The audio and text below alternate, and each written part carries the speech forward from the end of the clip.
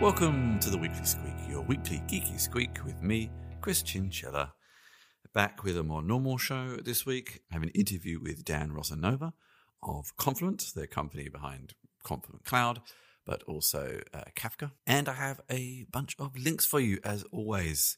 I hope everybody is well. I hope everybody is keeping safe and healthy. It's been a very interesting week. I have a few things pertaining to that. So let's get right stuck into my weekly links. Firstly, an article from Zoe Kuhlman on opensource.com. Is it possible to run a conference on only free software? Free as in, not free as in open source, free license, copy left, etc. Not free as in doesn't cost you anything, although obviously that equals kind of the same thing. As we have had to have lots of remote events, etc., I've been wondering this quite a lot, so I found it interesting. This is talking about a Libre Planet from the Free Software Foundation. Obviously, running on as much open source and free software as possible was important to them, and it details how they did this. A lot of the options there are not new. There's things like Icecast, which is actually quite not old, but it's a mature format, shall we say. GStreamer, which is a library that's quite common in Linux as well as other platforms. Jitsi, which is probably one of the better known open source / free conferencing platforms. And then also things like Mumble, Etherpad, IRC, etc. I think probably the one piece missing here for them was something that ties it all together. I saw a demo of Hopin. I saw a demo of Hopin last night that ties a lot of these things together, and that is probably something that is missing here. Although I'm guessing that participants in a free software conference are willing to put up with those kind of joins for using free software. Whereas if other people who are not so bothered about that topic would, I'm not entirely sure. It would be interesting to see if someone could create something like that. I've seen a few demos of people trying these things. I think the other problem is a lot of events have different ways they want to run as well. And some want to be live, some want to be pre-recorded, etc. So there's different requirements. So in fact, in some respects, running on free software could be an interesting choice because you can kind of configure it how you want it to be. I'd also be interested to know how much time they spent getting it all to work. If the free software component wasn't fundamental to it, and you weighed up how much people time you'd spent versus actually just paying for a platform, I wonder where that would lie. I wonder how many problems there were. It's hard to say. It's an interesting post anyway. Some of these I hadn't heard of. Some of I have been thinking of looking at for some time. Things like Icecast servers. It is free, but I think it's relatively expensive to run an Icecast server. I'm not sure. I have looked at it before for the podcast and things like that. So it's an interesting thing to think about, the costs there in time as well. But it's an interesting post. It exposed me to some projects that I hadn't thought of for events. And if you want to do the same, even if it's just certain components, then take a look. Keeping in the free software world, this was a post on Phoronix from Michael Larabelle. The Linux kernel depreciates the 80-character line coding limit. Now, this is very niche. As a tech writer, often when you submit your writing, your documentation to open source projects, you have to enforce an 80-character limit. This is often to make reviewing easier. Git doesn't really look at characters or words. It looks at positions on a line, and this doesn't always match the language, shall we say. But if you have a very long paragraph, it's seen by Git all as one long line. So reviewing it is quite difficult. If you ever used Google Docs, something like that, you know you can comment on individual things. Whereas with Git, you have to comment on a change to a line. And a line could be several words. It could be extremely long, and it's hard to know. This is all well and good, but for writing, it's a horrible experience because you have to keep false line breaking at non-natural places. I have often tried to come up with compromises for this, just making line breaks when I submit, all sorts of things like this. But it's quite interesting to see, and obviously I don't think it was for documentation purposes, that the Linux kernel has dropped this. Why, you may ask? Well, it's actually a little nuanced here. They're actually extending it maybe to 100, which has been on other projects I've had. They also say that 80 is still preferred. I don't know. It hasn't really solved my personal issue with this line break limit. And actually, I've been talking with a group of tech writers recently about how we could figure out a way to make this compromise friendly to everybody and come up with some kind of tool. I don't know. I'm also intrigued to know if Git even has the ability to be able to be more nuanced with what it checks, and just none of the commercial services expose that. I'm not sure. But anyway, it's a pathway. It's a step in the direction of making a Git review experience that is nice for everybody, not just the developers. But I think it's a long time coming until that is realized. So we shall see. But anyway, it was an interesting news item that jumped out to me and probably only appeals to me and about 3 other people. But there you go. It's my show. A post here from Patrick Woods on the Orbit blog. Slack versus Discord versus Discourse, the best tools for your community. I won't really go into any great detail on this post. You can just go and take a look yourself. But it's quite a nice little summary of advantages and disadvantages for community platforms and which ones might suit you and your community. I've heard some of these discussions before. The obvious ones are usually that Slack requires a different account for every channel, whereas Discourse doesn't. And this has its positives and negatives. There's not really... it's not really that one is better than the other. Some have their uses and some don't. I sometimes like the fact that Slack has different accounts, but it also sometimes gets annoying. But I also kind of dislike sometimes that I have gamer groups in Discourse and also work groups, all tied to the same email address. And if I lose that email address, which I may do if it's because it's tied to the job, it's kind of confusing and annoying. And you have to have the same icon. But at the same time, Discourse allows for more customization of your profile to indicate interests, preferred pronouns, and all sorts of things like this. So, yes, and Discourse is, of course, something quite different from those two. So, lots of weighing up in this article, and if you've been looking for something to replace or to start from afresh, then take a look. Next, something by Benji Edwards on Fast Company. Always love a bit of vintage computing history. The untold story of Atari founders. The untold story of Atari founder Nolan Bushnell's visionary 1980s tech incubator. Nolan was one of the creators of Atari. I think he's one of these sort of entrepreneurs who hit lucky very early and then was somewhat always trying to re-rise to those heights. And he had lots and lots of creative ideas throughout most of his life, apparently, including Chuck E. Cheese, which I don't really know, not being American, but I gather was a pretty popular arcade food chain in the US, and then had this incubator for some time. And a lot of the companies in it, or some of them went on to be acquired, went on to influence all sorts of interesting things, including GPS in a car, things like that. But fundamentally, a lot of his venture backing failed, and he started in later years to be treated as a little bit of a joke in tech, I think, that he would always be jumping on the latest idea and it never really getting fully realized. He'd lose interest, move on to the next thing, and he'd kind of start and not finish so many things that people started to almost sort of not touch him anymore, which is a little sad, but I think this is often the case. And even Atari, was a bright light for a period of time, but crashed itself. So, interesting story. I mean, it doesn't seem like he was particularly bothered by this, from what I can tell. He seemed to enjoy himself doing all these things, so that's fine. And I'm guessing he had enough money between each venture to keep going, which would be a wonderful thing to do, just to sink money into ideas that you believe in and not really be too bothered if they fail or not. But anyway, it's a nice little article. Some of the ideas in here always remind me again of when you think something is new and you realize it isn't at all, and especially in technology. But enjoy. A post here from the Ultima blog, from Shard Jahangir, Developer Experience 101. I throw this in because I have started stealth launching. I haven't really been promoting it very much because I'm still learning and figuring out the best way to do it.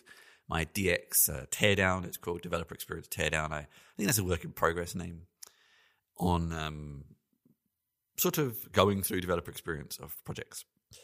And a lot of people still don't really know what developer experience is. How does it relate to user experience? Well, developers are users, they have particular needs, that kind of thing. So if you have been wondering what it may all mean, what it's all about, I found this post very useful to frame a lot of what I have been thinking. And I often consider myself as a tech writer a part of developer experience, not a tech writer. Documentation is a fundamental part of developer experience, but if the underlying product is not great, then documentation can only take it so far. So this was a really good roundup and framing for me of what it's all about and kind of the questions I want to pose and challenge in my video streams as well. So I found this very useful. Hopefully you will too. Rounding up with a little bit of tech-centered politics right now and current affairs. This was an article on MIT Technology Review from Tanya Basu about how Google Docs became the social media of resistance. And I guess I saw these things, but they passed me by slightly. I think, again, possibly more prevalent in the US, although I have seen a few floating around here. This was when there have been problems during lockdown, during layoffs, during the protests going on at the moment, that people pass around Google Docs, spreadsheets, documents with top 10 lists, with resources, with people looking to hire, etc., etc. And it's strange, I never really thought about it as a tool of resistance, but in some ways they are. I mean, having it in a centralized, data-driven company like Google could be problematic. It's hard to know exactly. I don't know.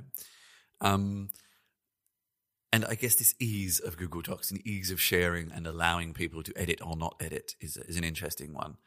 Actually, it's kind of interesting. Last night I joined a meetup about neurodiversity and accessibility, and it was spammed on Google Meet by people, shall we say, quite widely so. And it made me think that it was strangely easy for that to happen in Google Meet. But Google Docs is reasonably good at preventing people from spamming things because you can have suggestions and stuff like that. I mean, of course, you can get spam suggestions, but you can apply them differently and you can give more nuanced permissions.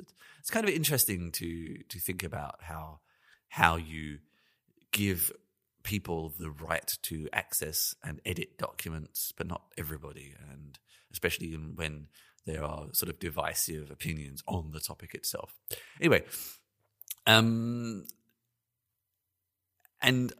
I guess because as a technical person, I've always preferred things like Git, but Git has a barrier to entry for people to submit to. And yeah, I wish it was easier because it gives better control in some respects, but it's still a bit fiddly. And this kind of comes back to an earlier thing I said about this tool that some tech writers and I are creating and thinking about how people can access it. And Git is wonderful, but it's still difficult for people to get started with. And if you'd been doing all this in repositories instead, would there have been widespread spreading of these kind of resources? I'm not sure.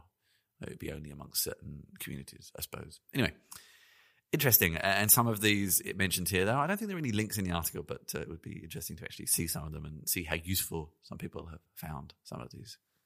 And finally, Fast Company from Chris Gilliard. Tech companies caring about Black Lives Matter is too little too late. There's been a lot the past few weeks. I've got to find how he describes it here. Ethics washing is one word. I found a better one. Performative wokeness. That was it. It's pretty good.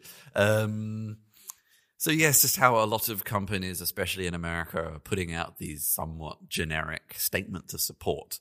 But some of these companies have been responsible for flaming the fire in the first place, shall we say. And this has actually been bothering me slightly. It was a little bit like when the coronavirus pandemic started as well, and you just kept getting these constant emails about the same old thing of we are continuing to work and et cetera, et cetera. And it's like, I don't know how useful that is.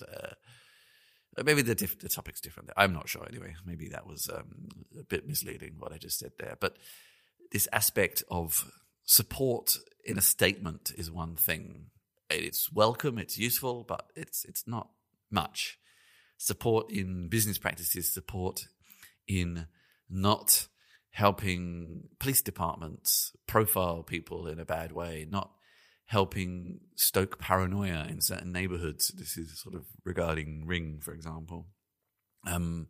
Or for companies that don't have a very diverse workforce, or have actively, well, not actively, but inactively not supported black workers and things like that. And you just put out a sort of somewhat empty statement. It doesn't necessarily forgive you of those activities, I suppose. And there's a lot of it happening. I would be very interested to hear from members of the kind of the community to know how they feel about some of these statements. I suppose it depends who it comes from. And I think there's going to be more and more over the next few weeks. It's been difficult for someone like myself, a white man, to take much, to know quite how to be involved in this. There's things like this that bother me, and you kind of want to critique and weigh in, but then you also don't feel like you really are in a position to do that. I'm not sure. But yes, this is why I sort of left the issue to much more qualified people to talk about last episode. But this one caught my attention in particular because I've seen a lot of it recently, and you wonder how effective it really is to members of the community, and how it can sometimes maybe feel a bit shallow.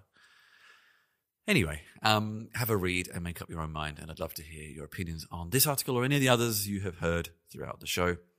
That is christianchiller.com, and you can find my contact details there.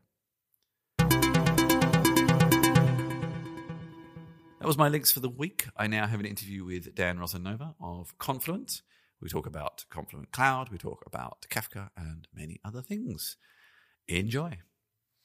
So my name's Dan Rosanova. I'm a group product manager for Confluent Cloud. So I'm the head of product for Confluent Cloud. And Confluent is a streaming company. We came out of Apache Kafka, so the originators of Kafka founded Confluent. And our total focus is on how to attack the world of streaming, of data, really, through a streaming lens, and the emerging space of kind of real-time stream processing and real-time stream intelligence from end to end. Okay. Let's unpack a few of those terms. Some of them might be more familiar than others to people. Let's start with what is event or even just streaming for the first part? Yeah, this is a funny one. Some of these get pretty subtle, and please call me out if I'm getting too deep on that. I've been in the messaging space for like 20 years. So, I understand them. I'm just asking them more for the benefit of those who don't. Absolutely. So streaming is, the way I would see it is that streaming is a specific type of messaging or data movement that's very different than like queuing, which is where you're really thinking about the unit of work, and queues is the individual message. I think the easiest way to describe it is that the unit of work in a stream is the sequence of messages. So it's the stream of messages rather than just any one. That's a pretty esoteric definition, but it tends to work because the focus point is not on individual, like, do this event or this event happened. It's the story you're putting together from the whole set of data. Streams exist in places you might not expect, like the transaction log of a database. A database is just a materialized view on top of a stream. They also exist in places you would expect, like logs from software or click streams or things like that. I guess a click stream is a good example. The click stream is interesting, but any one data point in the click stream is not really all that interesting by itself. What are users doing in your app or on your site or something together is a story, and that story is a stream. Okay. And I'm guessing streaming is sort of a bigger deal than maybe it was even 5-6 years ago, because a lot of products, applications, services these days are generating a lot more data and events and points of data than they used to.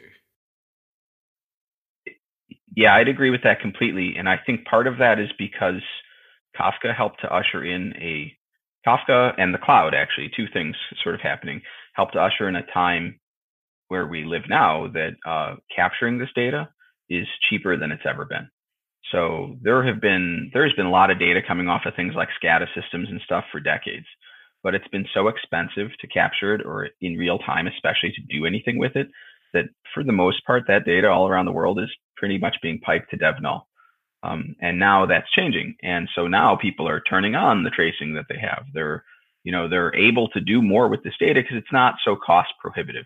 If you think about like what messaging systems were 10, 20 years ago, running on mainframes or with like TIBCO or something, you're paying a lot of money for each individual message. And so it just didn't make sense to track a lot of stuff that today it does because the cost is so much lower. And also, I guess the aspect of not even just microservices, although that is sort of one part of it, but the fact that data is often coming from / streaming from multiple different devices, not even just sort of devices that are intended to give back metrics, but even just people, say, looking at an e-commerce solution on one device, jumping to another, jumping back to another. And so you can get sources of information that might all be related or not from multiple different devices, and trying to aggregate and analyze all of those is where these sorts of platforms come in. Is that roughly right? Or it's certainly a place where they're popular, and you've hit on the other side of not only is it kind of more affordable to do these things now, the problem space has actually become more complex. And a great example is I'm sitting here and I have a phone, a tablet, and a computer, all made by the same maker, but they're talking to each other. But all the software I'm using, we're using a piece of Google software right now. And it can track me, the provider can track me across all of these things. And so the stream of data is quite big. And it's also, I think, grown because at first people just looked at streaming as a replacement for messaging. And then they started to realize, no, this isn't a replacement for messaging. This is something really different. Because like messaging stuff, like buying or selling stocks or transferring money to your bank account, that's still working great on messaging. I don't really see a big reason to change that. But all this other stuff around that is not really a fit for messaging and is much more natively fit to streaming. And the cross-device experiences you just described, I don't know how you do that other than streaming, frankly. I'm sure people try. By burning money, that's how. Okay, so let's get to Kafka itself. Kafka is one of those pieces of software that, or those projects, it is an Apache project, let's refer to it in its proper way, that it sort of feels like it's been around forever, but I don't think it has. It's probably reasonably new. What's kind of the history of Kafka, and why did the people who create it? What was it replacing? What's it sitting alongside? What's its sort of quickly potted history? Well, so I can tell you a little bit of the kind of folklore and stuff that I hear from inside Confluent, but I can also give you my perspective before coming to Confluent and looking at it as just a deep user of the messaging world. And the first thing I would say, like the kind of folklore story or the story I hear from Jay, who wrote the first version of Kafka, is that this is really about overcoming the challenge of how slow and expensive it was to move data around within LinkedIn. The big data sets, hard to move around, hard to work with, and a patchwork of point-to-point stuff. And those are all things that kind of make sense from the messaging space. The key thing, which is really quite unique from it and was a big step in a new direction, is that when you look at almost all messaging software, tends to be like queue-based, store and forward, and you can describe it as being a server-side cursor. So it's a lot like a database. And Kafka is a distributed log that's a client-side cursor fundamentally. And just like on a database, that actually means you can get some really interesting characteristics, especially with speed and cost being low. But you make some trade-offs to get there. And so, for instance, in a queue, you read the message and it goes away out of a queue, or you complete it. That's not the case in a Kafka topic. The message is still there. It can age out and other things, but other people can read it, or you can rewind the stream and read it again if you wanted to. So there's different characteristics that make it very unique from all the messaging stuff that came before it, and really quite powerful. It's kind of some of that stuff that seems very subtle at first, but as you start to wrap your head around it, which admittedly, I mean, I'd been in messaging for more than 10 years before I'd even heard of Kafka, 15 years, I think. And it still took me a while to get it because my lens was queue. So I thought, oh, it was like a queue. And it's especially because it used the word topic, which messaging systems also use. But that's not the case. It's actually quite different. And once you understand that, you unlock all the flexibility and power. It's like a constantly flowing queue. I actually think that the best analogy I use for it really is like plumbing, because that's what it is. It's a stream. It's water. It's the water is the information, and it's going all the time. And Kafka is an open source project. Are there any others that follow similar concepts? Is event streaming unique to Kafka, or I strongly suspect there are other alternatives, but maybe Kafka just is the best known one. Yeah, they're all subtly different. Actually, we are living in a time of true messaging proliferation. So a messaging wonk like myself is like more excited than I've ever been because there are a lot of open source platforms for messaging. And there are things like ZeroMQ. There's been RabbitMQ for a long time. There's a lot of cool stuff out there, ActiveMQ, but they all kind of do things slightly differently. And Kafka's the one really targeted towards being a stream platform right now. But the idea of event streaming predates it by far as like an architectural pattern, and event sourcing even as an architectural pattern. And that goes back at least 15 years. And people had mixed results using queues to try and do event sourcing, like the tool. When event sourcing first came up, the tools being used just weren't the right tools to achieve it.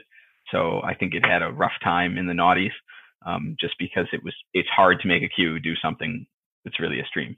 And then a bunch of software came up to do event sourcing as like a pattern built into software. Some of it open source, some of it not.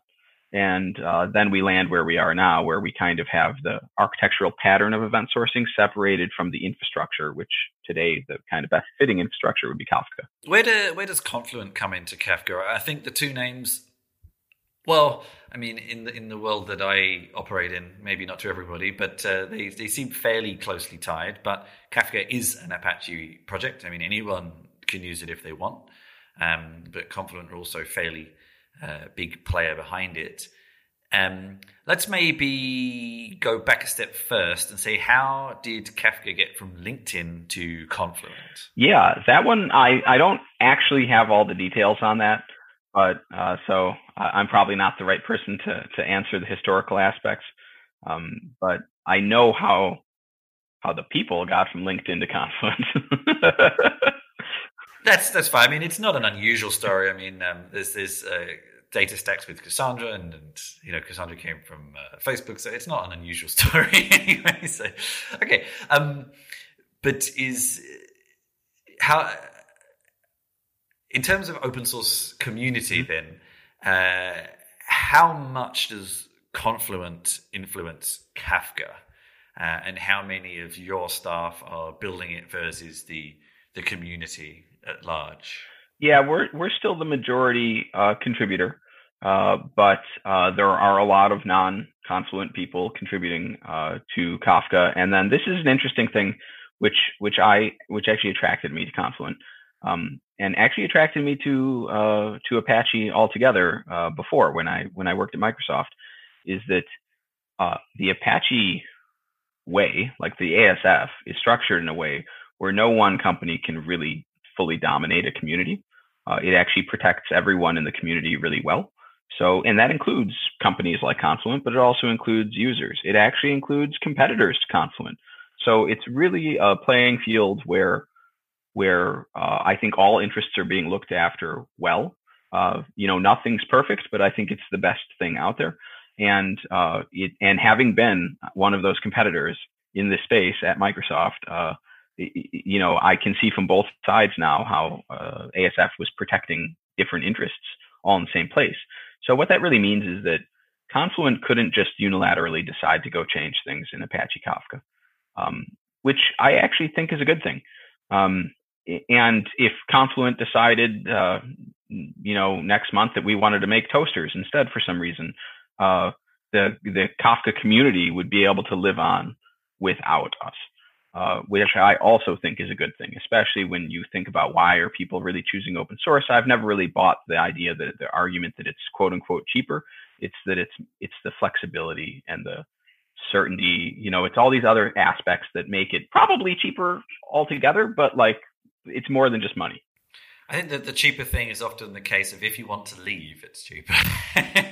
If you want to switch providers and that kind of thing is often the cost. It depends how you do it, of course. And we'll get to how you could help with that very soon, because that's actually kind of the interesting point with something like what Confluent offers. But I just wanted to dig into one more thing just to clarify a couple of things before we get to the Confluent side of things. What is the difference between Kafka and KSQLDB? Yes. So KSQLDB is you think about it like a stack or like a pyramid, and you have layers of infrastructure below it, and you build up and get above that. And so KSQLDB is a higher level kind of application platform on top of like stream application platform, streaming database on top of KStreams, which is on top of Kafka. So yeah, yes. And two of those three things are Apache open source. And then the one that's really doing a lot of sophisticated stuff to tie all the capabilities together is KSQLDB. Okay, and that's a specific Confluent project or product? Yes, it is. Yeah. Okay. And then the Confluent platform, I'm guessing this is a commercial offering of Kafka with some Confluent magic. What do you add on top of Kafka? Interestingly, so there's some on top and there's some beneath actually. And what Confluent platform really is the lessons, the aggregate lessons we've learned from running Kafka, both for customers, with customers, and in our cloud, and packaged into software that you can run anywhere. So it's actually a lot of stuff we've learned from the cloud regarding scaling, regarding stability, regarding IP that kind of plugs into Kafka to make management easier, to make resiliency better when you're doing things like data balancing in particular, like rebalancing data. But it's very close to what we actually do in the cloud. So we've really become kind of a cloud first company. And it's, cloud, as much as I want cloud to be for everyone, because I'm a cloud person, have been for a while. You have lots of times and places where, people don't want cloud or they want private cloud or other things like that. Yeah. So it's our answer to be able to run anywhere, to do hybrid, the non-cloud platform of Confluent.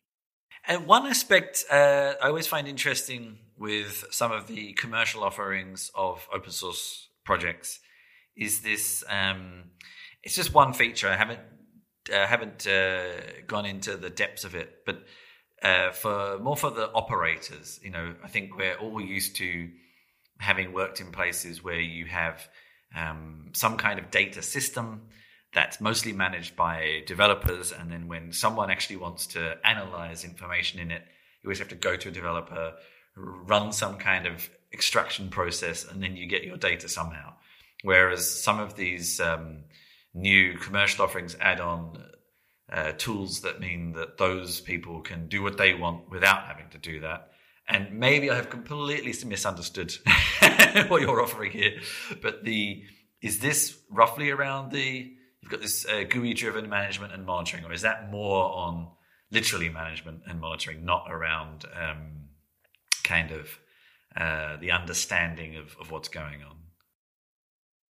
I think it's all of those things. I think it's definitely management and monitoring. I think the visibility and understanding is an important piece. A lot of our tools are focused at so like Apache Kafka is really cool and it's really powerful and it's actually very stable too. But managing it like in an environment where things change, which actually kind of foreshadows our Elastic theme, becomes really complicated. So just rebalancing data on brokers is a very involved, complex operation, and it's something that Confluent Platform makes easier because of the things the automation we've built into the Kafka kind of management ecosystem. And so that's, it's still, our core is upstream Apache Kafka, but the experience you're getting from it is as close to being like a SaaS or managed platform as you're going to get on-prem. Okay. So let's get to the cloud. Also like the fact you've managed to trademark. It looks like you've trademarked cloud, but I think you've trademarked Confluent Cloud. If you trademark cloud, that would be quite interesting. So now, what is your Confluent? Oh dear, what is your Confluent Cloud? What are you adding to Kafka? What are you adding beyond the platform for the cloud offering? Is it purely that convenience, or is there more as well? So the cloud is a vast space with a lot of different components in it and different types of cloud, of quote unquote cloud, of like IaaS, PaaS, SaaS, all these different things. And the specific place that Confluent Cloud sits in is we are focusing on this streaming sector, and not just Kafka, more than Kafka. So upstream and downstream, more than Kafka, things like KSQL, DB, things like Connect as well. But really importantly, we're not focusing on being like a hosting provider or, or outsourced managed service. We're focused on really being a SaaS. And that actually comes to the fore pretty well when we talk about the Elastic story. And that's because, well, one of the things of the cloud is that it's supposed to be elastic, right? That's what the cloud is all about. But when you go look at a running application, like a running data stream, there's messages going through it, there's data flowing, there's processing happening.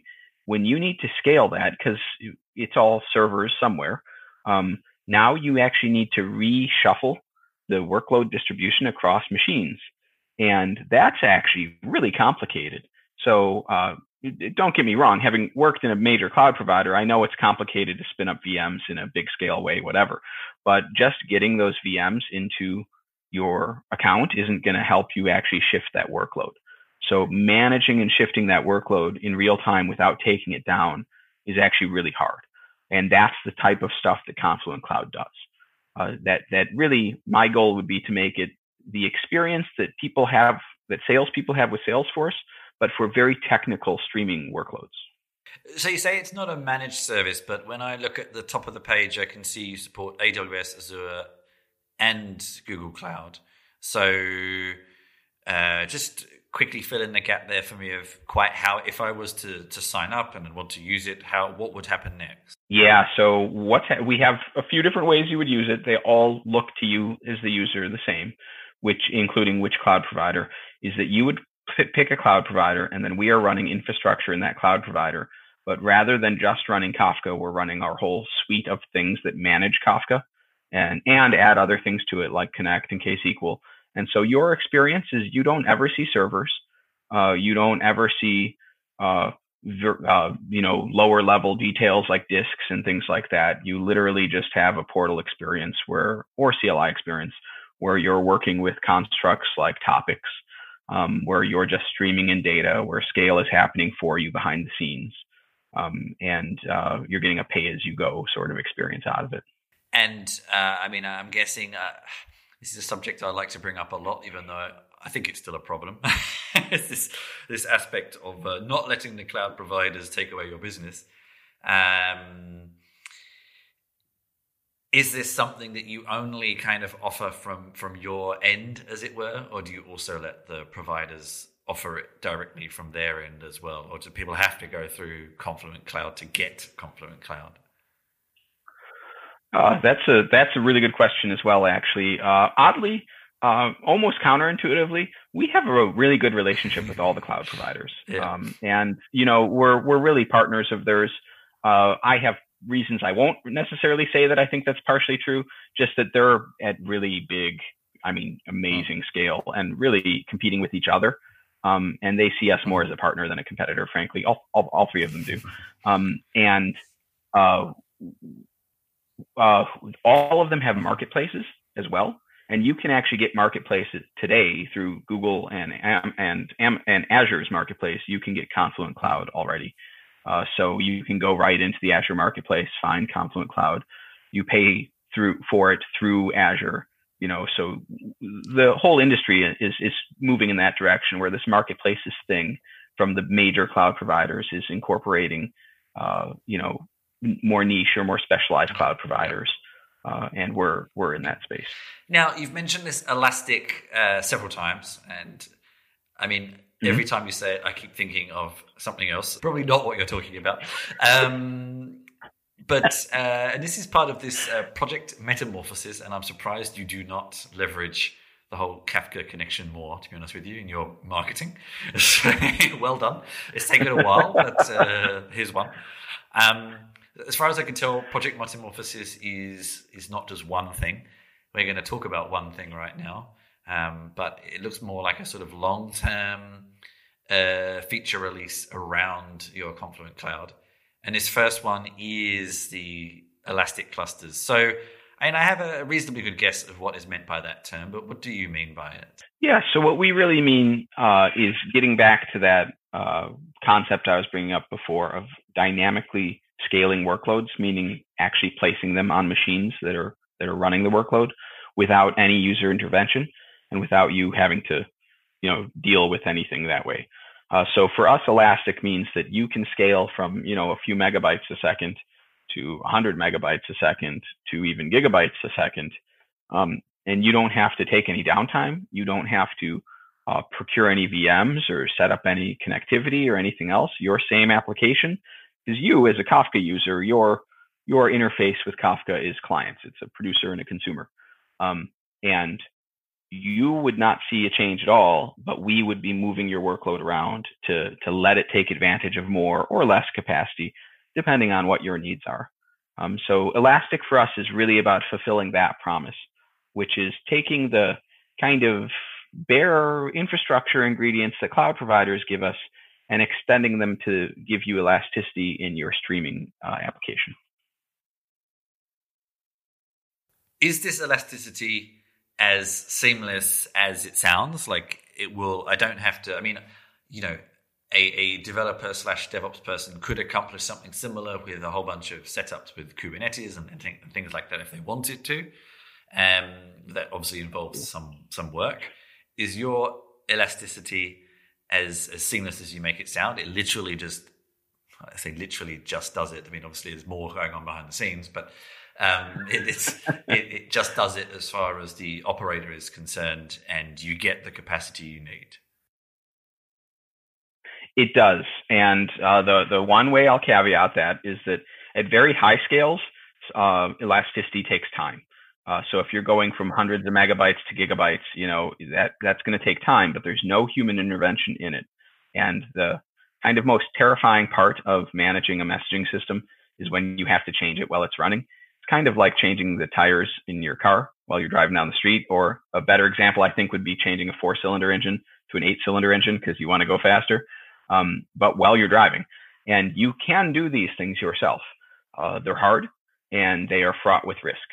And that is, and then they're manual because you're having to do them. And there are tools that will help you do them, but you now are responsible for running those tools. And what we've done, our user experience, is that there are none of these things to do. You just pick how big do you want to go, like approximately, and we will take care of the scaling aspect that was for going you. to be my next question. I mean, elasticity is great, but can potentially be expensive if you're not careful. So you can set kind of upper limits in terms of resources, in terms of budget, etc. And when those are reached, then, and I'm sure I can see here you have your own limits as well, depending on what package people take. But I could do the same thing as well. I can say, well, we're a bit tight on on budget this month. We want to keep it below these levels, even though it might be a bad experience. There's an option to set some manual overrides and things like that. There are, especially at very high scales, and especially because as more things get into the streaming space, what we're seeing a lot is people are moving like ETL jobs to start using streaming. And an ETL job is something, if it runs in the middle of the night, that you might not care if it takes 5 minutes or 50 minutes. But if you have to pay for a bunch of capacity you don't really need, you probably will care. So some things are totally acceptable to let take longer and just not scale, and that will work fine. And I guess elasticity can also work back the other way. It scales down again when it's not needed. Yes, we have two flavors really of our cloud. One is a single tenant and one is multi-tenant. For the multi-tenant one, we actually have a scale to zero product. And so you can literally scale to zero where you're not paying for anything. And then when you scale back up, you pay for the data that you're streaming in and out. And if you're keeping it in our cloud, we charge you for that. But we do have a good scale to zero, true scale to zero story there. You've kind of got these monthly announcements. Well, we've only had one so far. Let's hope they continue. With the general overall strategy, with the banner is unveiling the next gen event streaming platform. So can you give any vague indications of what else people can expect, or at least what problems you're looking to solve with these future announcements? Well, I would say the reason we start with Elastic is because it's like a foundation on which you build other things. And all of these will be building on top of each other over the rest of the year, and ending in a place where you really do have even if it's on-prem, a SaaS experience for streaming. And so I can't say too much more, but I would say think about it like a pyramid of things that are. Maybe we can catch up again in August, September, and see what else was announced. Just with the Elastic scaling, I mean, it's only been a week. I'm assuming you probably had some clients behind the scenes testing it before that, anyway. But how well has it been received so far? So far, pretty well, actually. The kind of break we have between the single and multi-tenant means that most people fit in that under 100 megabyte per second multi-tenant thing that can scale down to zero.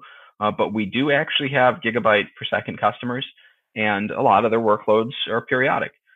So they're already getting the benefit of being able to self-scale a workload from megabytes to gigabytes. And yeah, we've actually had pretty good uptake for the 1 or 2 weeks. God, it has only been 1 week. Yeah. Yeah, no, it has. I just checked. Yeah. I think we've all lost track of time right now.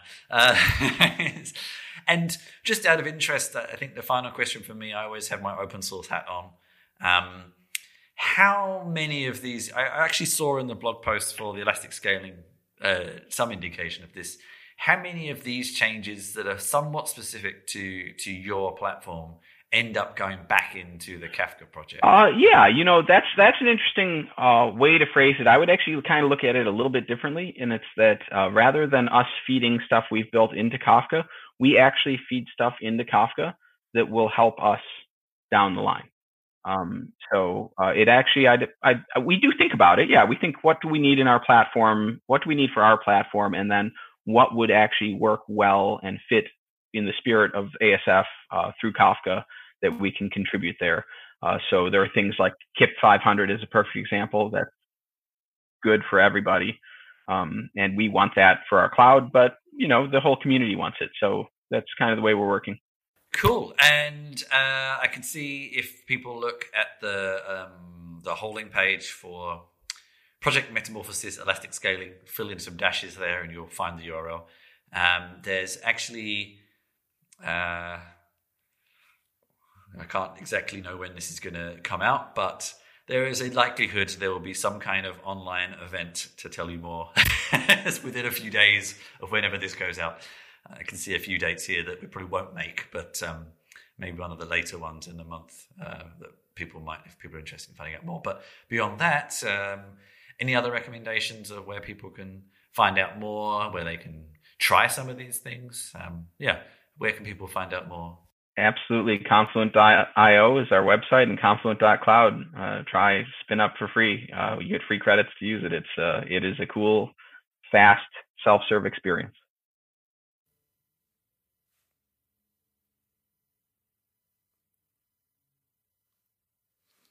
Performative wokeness. That was it.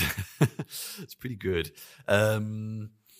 So yes, just how a lot of companies, especially in America, are putting out these somewhat generic statements of support. But some of these companies have been responsible for flaming the fire in the first place, shall we say. And this has actually been bothering me slightly. It was a little bit like when the coronavirus pandemic started as well, and you just kept getting these constant emails about the same old thing of we are continuing to work and et cetera, et cetera. And it's like, I don't know how useful that is. Maybe the topic's different. I'm not sure anyway. Maybe that was a bit misleading what I just said there. But this aspect of support in a statement is one thing. It's welcome, it's useful, but it's not much. Support in business practices, support in not helping police departments profile people in a bad way, not helping stoke paranoia in certain neighborhoods. This is sort of regarding Ring, for example. Or for companies that don't have a very diverse workforce or have actively, well, not actively, but inactively not supported black workers and things like that. And you just put out a sort of somewhat empty statement. It doesn't necessarily forgive you of those activities, I suppose. And there's a lot of it happening. I would be very interested to hear from members of the kind of the community to know how they feel about some of these statements. I suppose it depends who it comes from. And I think there's going to be more and more over the next few weeks. It's been difficult for someone like myself, a white man, to know quite how to be involved in this. There's things like this that bother me, and you kind of want to critique and weigh in, but then you also don't feel like you really are in a position to do that. I'm not sure. But yes, this is why I sort of left the issue to much more qualified people to talk about last episode. But this one caught my attention in particular because I've seen a lot of it recently, and you wonder how effective it really is to members of the community, and how it can sometimes maybe feel a bit shallow. Anyway, have a read and make up your own mind, and I'd love to hear your opinions on this article or any of the others you have heard throughout the show.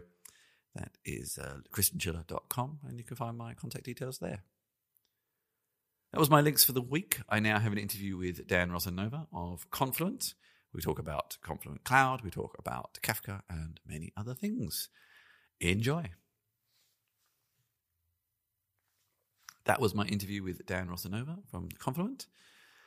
All right, I have a few announcements to make. I am probably going to put the podcast on a little bit of a pause for various reasons. So DZone, the place that I mostly wrote my kind of technical opinions and reviews and interviews up for, has shuttered their program that I was doing them for. So a lot of these podcast interviews became articles there, kind of helped me fund what I do in some respects.